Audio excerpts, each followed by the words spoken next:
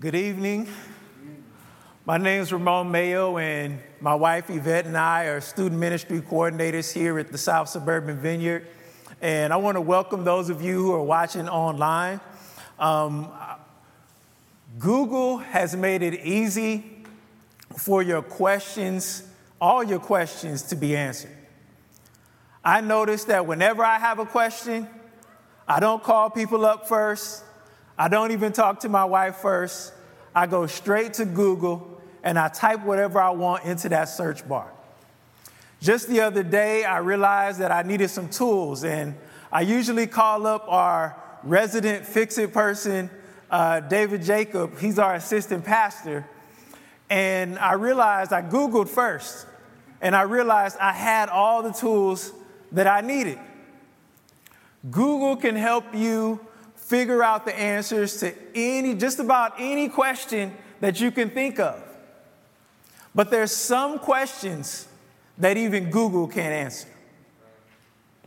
There's some things that even Google can't give you the right answer for. Some of our most profound questions come in our darkest moments.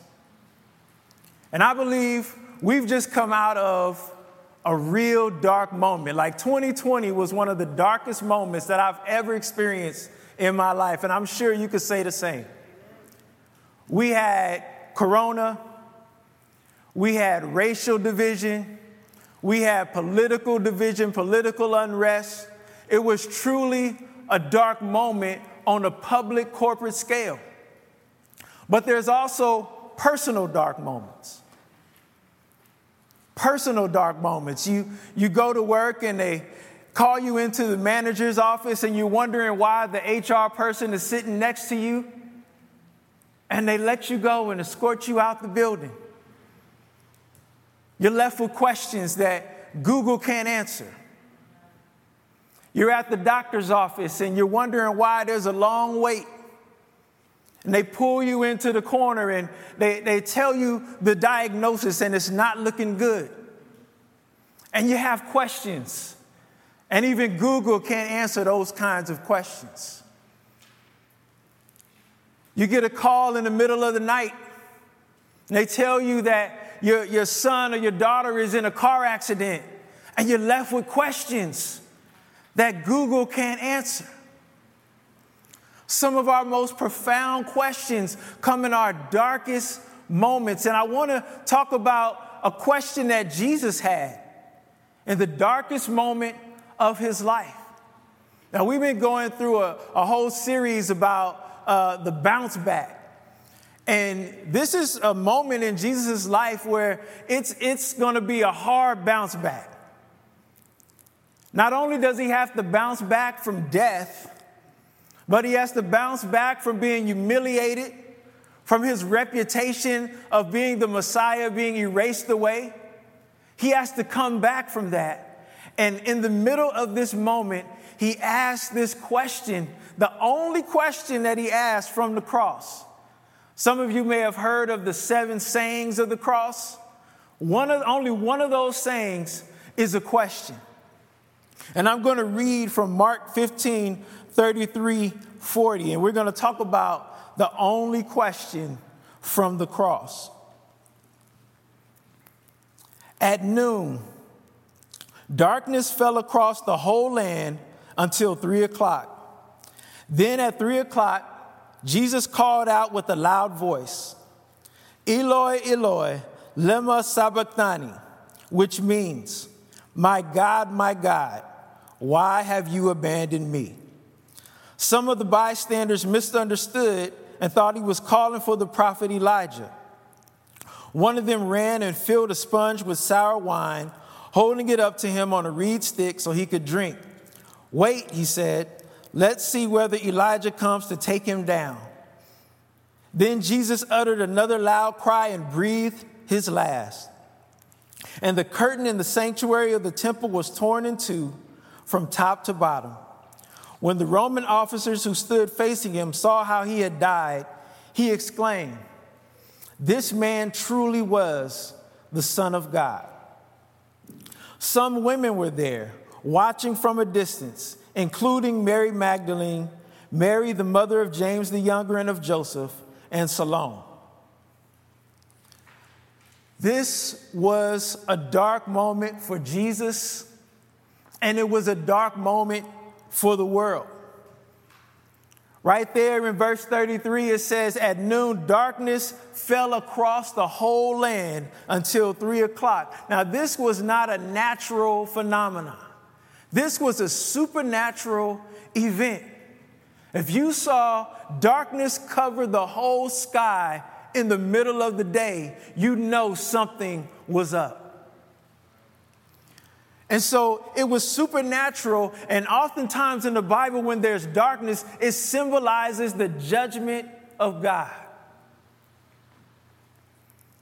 In Amos the prophet in the Old Testament talks about how the day of the Lord is a day of darkness and not light. Darkness symbolizing judgment, and a lot of times in our dark moments, we feel like God is standing over us as a judge, that he's not on our side. And so in the midst of this dark moment, Jesus asks a question. Eloi, Eloi, lema sabachthani. No, I'm not speaking in tongues. This is the Hebrew translation of my God, why have you forsaken me? Jesus is in his moment, the most intense moment of suffering he's ever experienced in his life. And he cries out, my God, why have you forsaken me? And we're going to reflect on this suffering a little bit later as we take communion. But right now, let's just examine this question. Let's take a look at the only question that Jesus asked from the cross.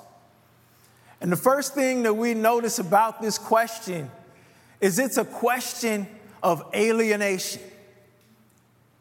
My God, why have you forsaken me? He's asking this question, and all of his disciples have deserted him.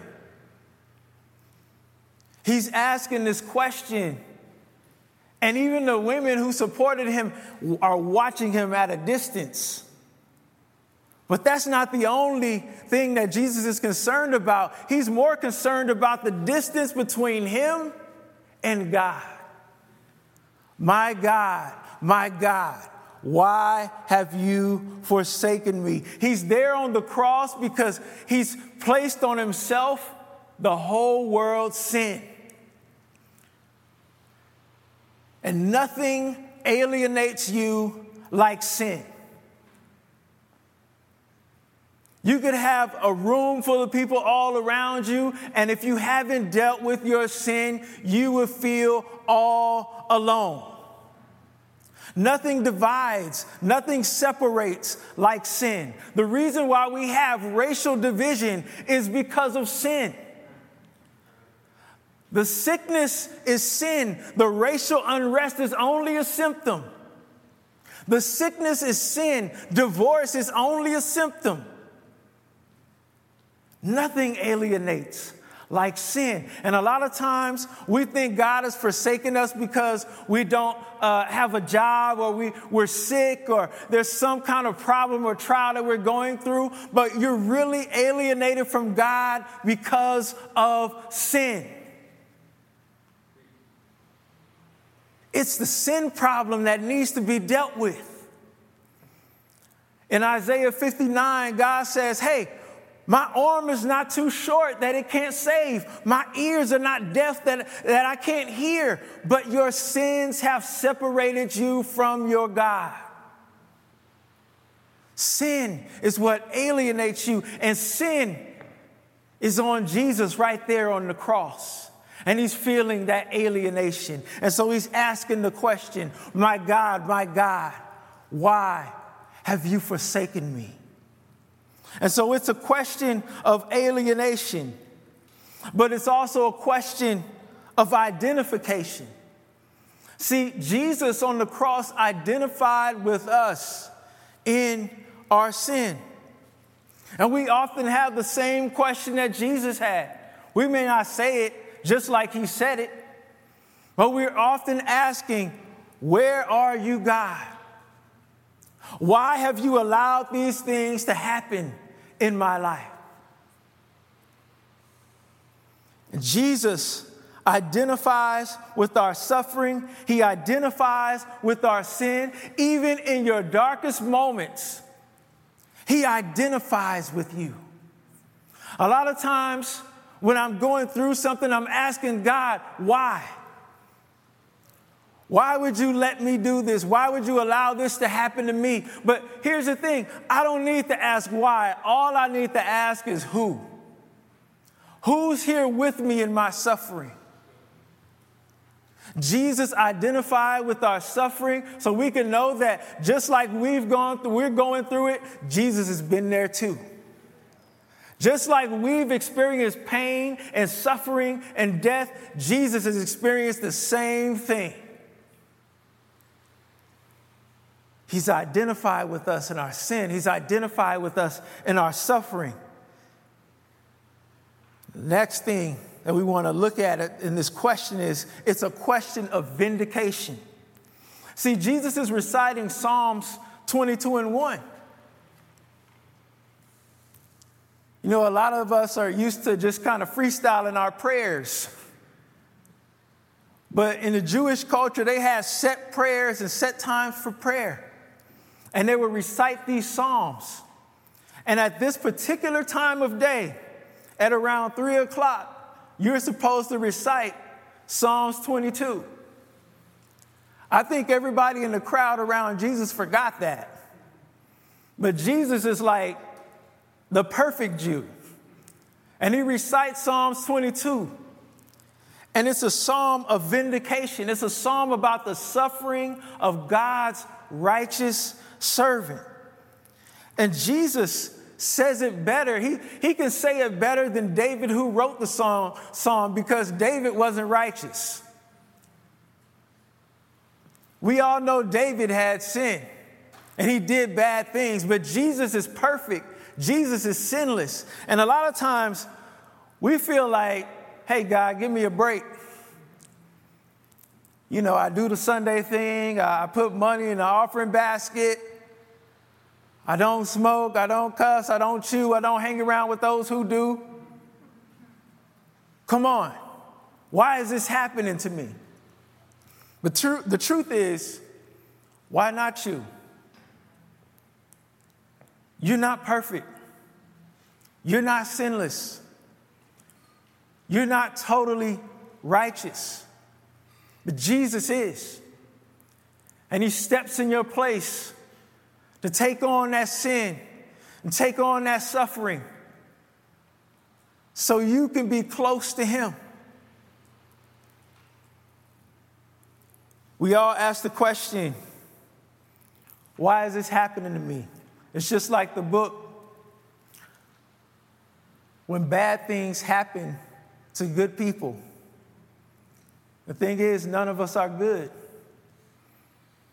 The centurion standing by the cross confirmed it. Jesus is the only good person. He says, truly, this man was the Son of God. But we've all been there. God, you got to come through for me. God, why you leave me hanging? I can remember my own dark moment. My dad needed a liver, and I was standing in line to give him a liver. And I went off to Ethiopia doing God's work. And I'm going to bed. I'm about to go to bed, and I get a call. The call is from my mom. Hey, your dad's in the hospital. We need you to come right away. And I make plans. All right, in the morning, I'm going to call. I'm going to get my flight. I'm going to get back there. And I wake up. I'm woken up by a call, another call. and it's silence on the end of the phone. And I know this is a dark moment. Your dad's dead. And all I hear on the other end of the phone is wailing. I hear my mom is there. My brothers, my cousins, they're all there crying. And I can't make it back I didn't see my dad. And I had that question. No, I didn't say it like Jesus said it, but my God, why have you forsaken me? In the midst of my dark moment, I looked up and said, what's up, God? You're supposed to be here. You're supposed to take care of everything. You know how this goes. I do my part. You do your part. That's not how this goes. It didn't work that way for Jesus, and it doesn't work that way for us. In the midst of your dark moment, in the midst of the question asking, it's not, I did my part, you do your part. God says, I already did my part. I already died on the cross for you. I already took on your sin. I already took on the world's sin so you can be with me. When Jesus died, it says in verse 38, the curtain in the sanctuary of the temple was torn in two. He gave you access to him so that even in your darkest moment, you would know that he's with you. Even in your worst trial and your worst suffering, you would know that Jesus is with you and he will live up to his name, Emmanuel, God with us. It's what Martin Luther, the 16th century theologian, calls the divine exchange. Jesus takes on our wickedness so he can give us his righteousness. Jesus felt abandonment by God so that we would never have to feel abandoned by God. Jesus felt abandonment as a son so that we could become sons and daughters of God. The question, the only question from the cross, is a why question, but it's answered by a who. Jesus, the Son of God, willingly took on our sin and all of its consequences so that we could be forgiven and have a new life with him. Let's pray.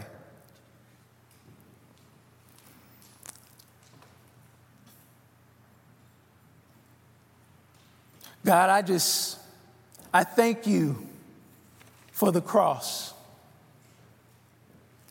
I thank you for what you did some 2,000 years ago.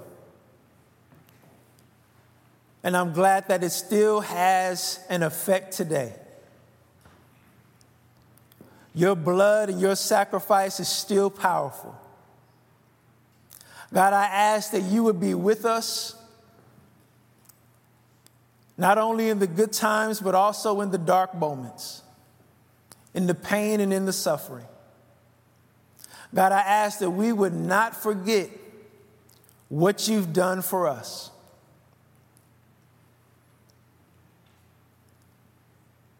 We remember what you've done. We love you and we worship you. In Jesus' name, amen.